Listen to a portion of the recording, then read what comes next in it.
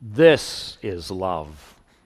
Not that we loved God, but that He loved us.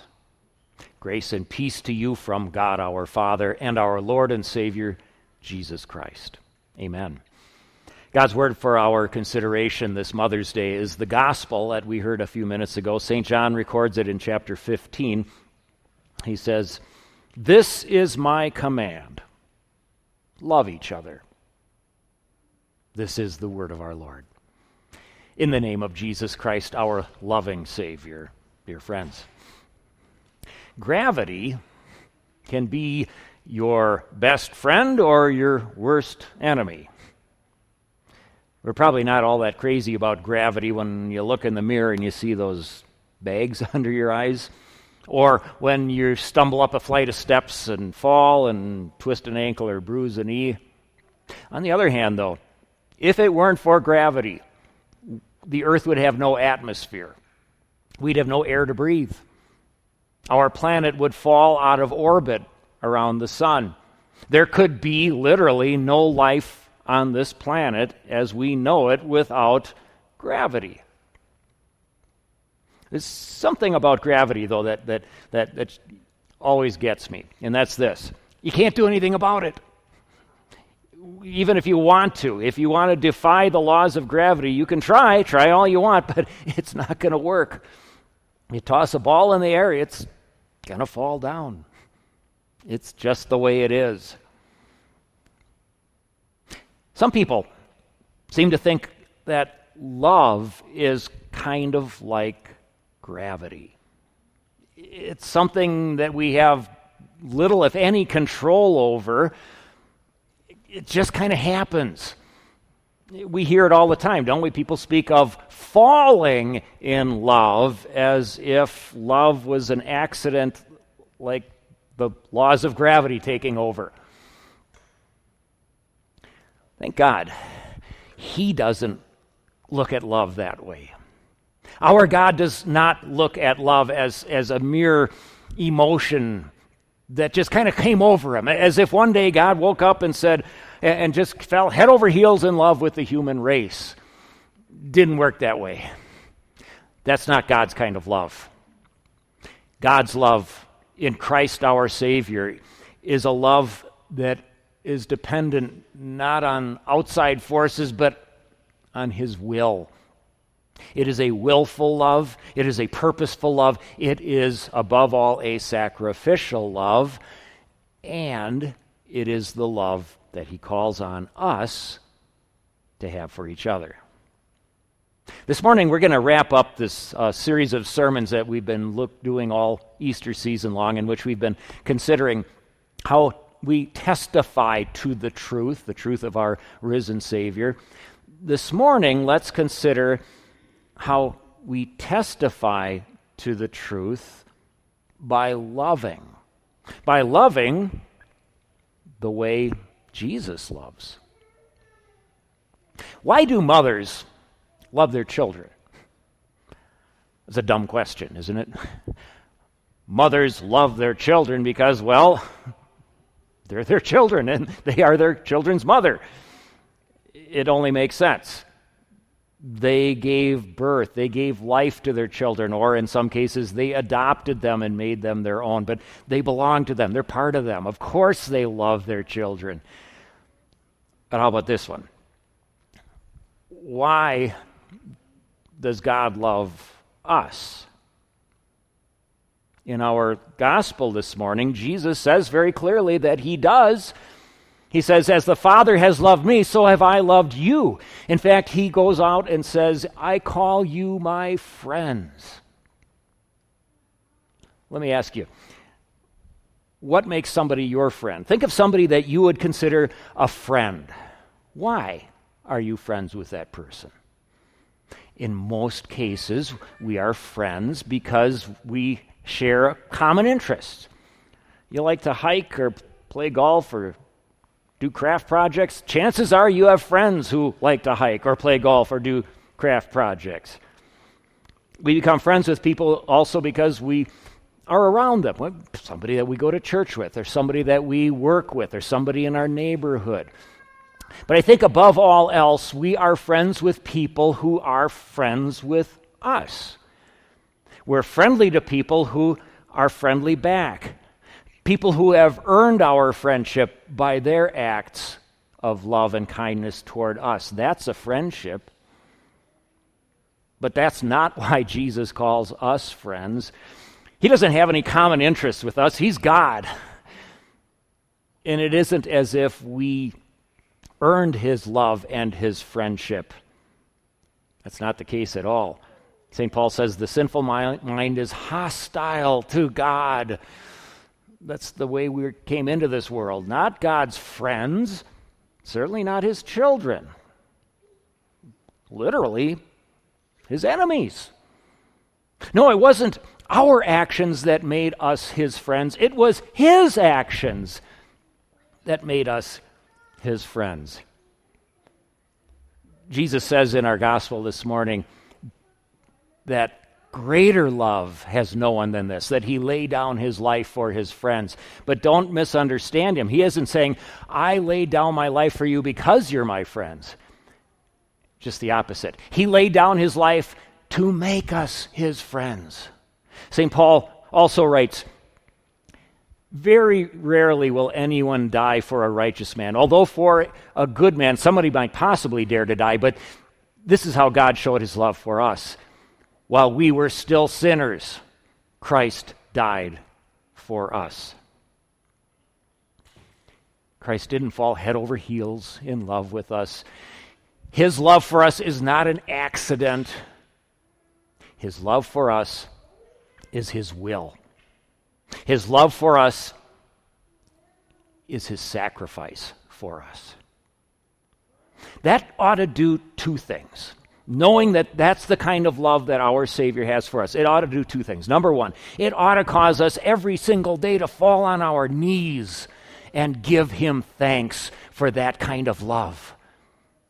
We are completely unworthy of it, and we would be completely lost eternally without it. But the second thing that Christ's love for us should do for us is to give us complete confidence. Confidence in his love, confidence in our salvation. You know, the way a lot of people look at love is simply an emotional response, an emotion. The problem with emotions, though, is they have this pesky habit of changing, don't they? Emotions can be kind of like a roller coaster. Sometimes they're up here and sometimes they're down there. And if that's the kind of love that we're depending on, you don't have a whole lot to depend on, because that kind of love is not sustainable. It doesn't last, or at least it's not at the same level. But that's not our Savior's love for us. The writer to the Hebrews says, Jesus Christ is the same yesterday and today and forever. And that means his love is the same yesterday and today and forever.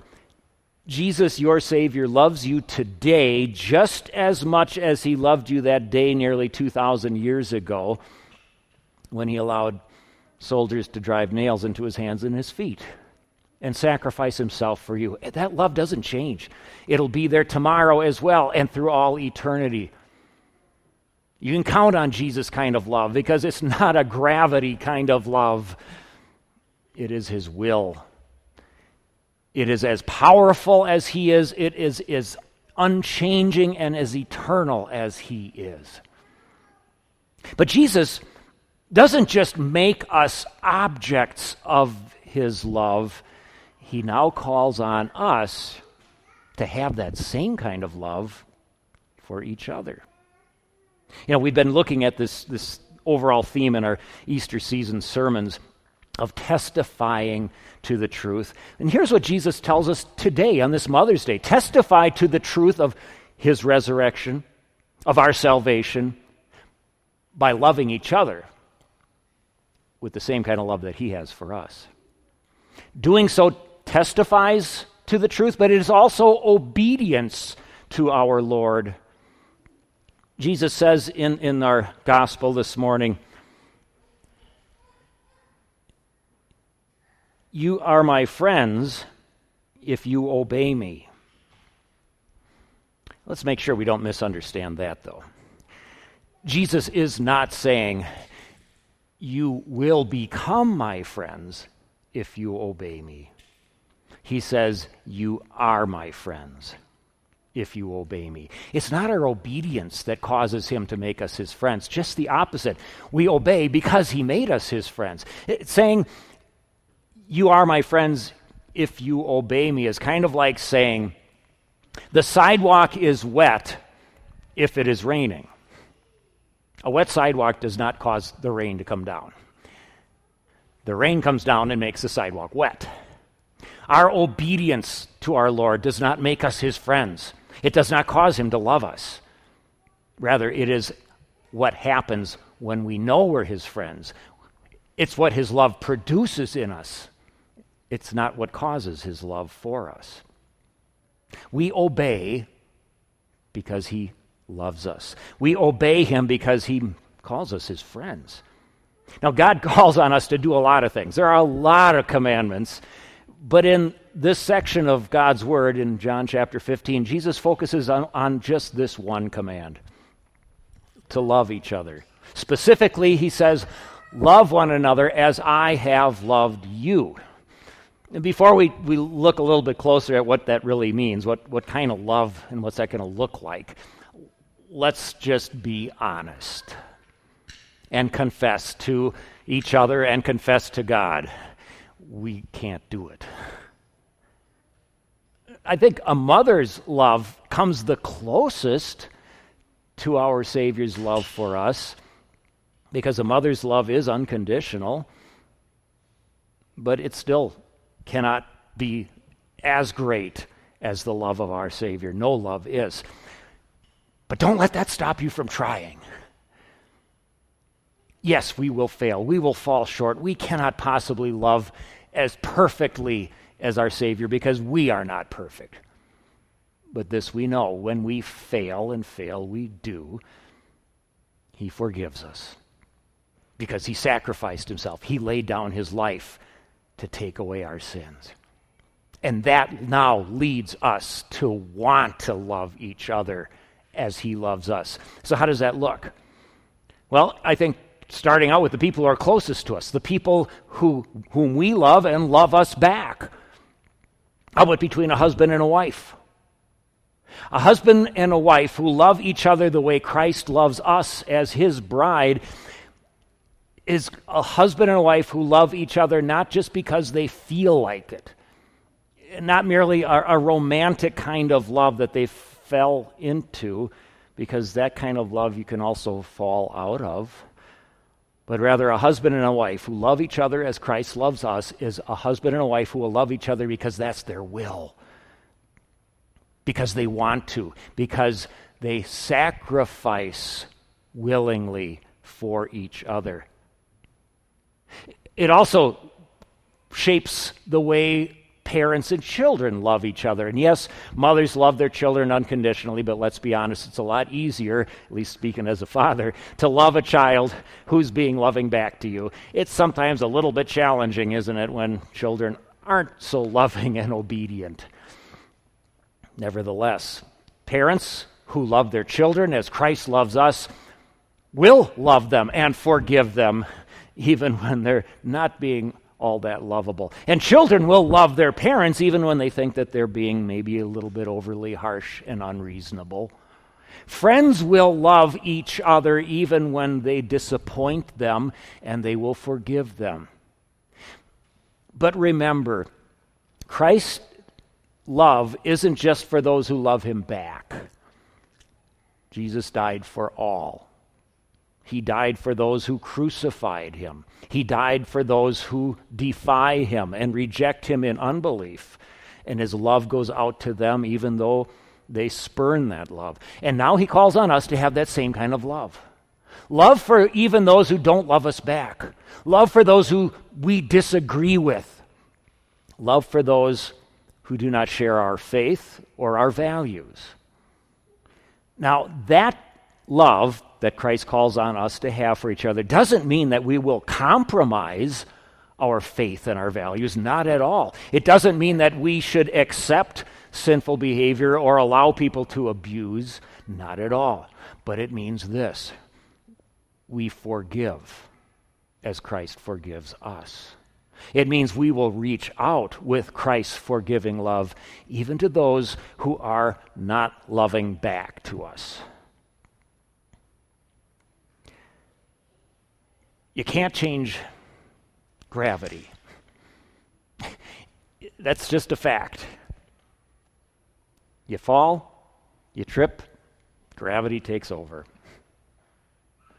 But here's another fact. God's love also will not change. It is the same yesterday and today and forever.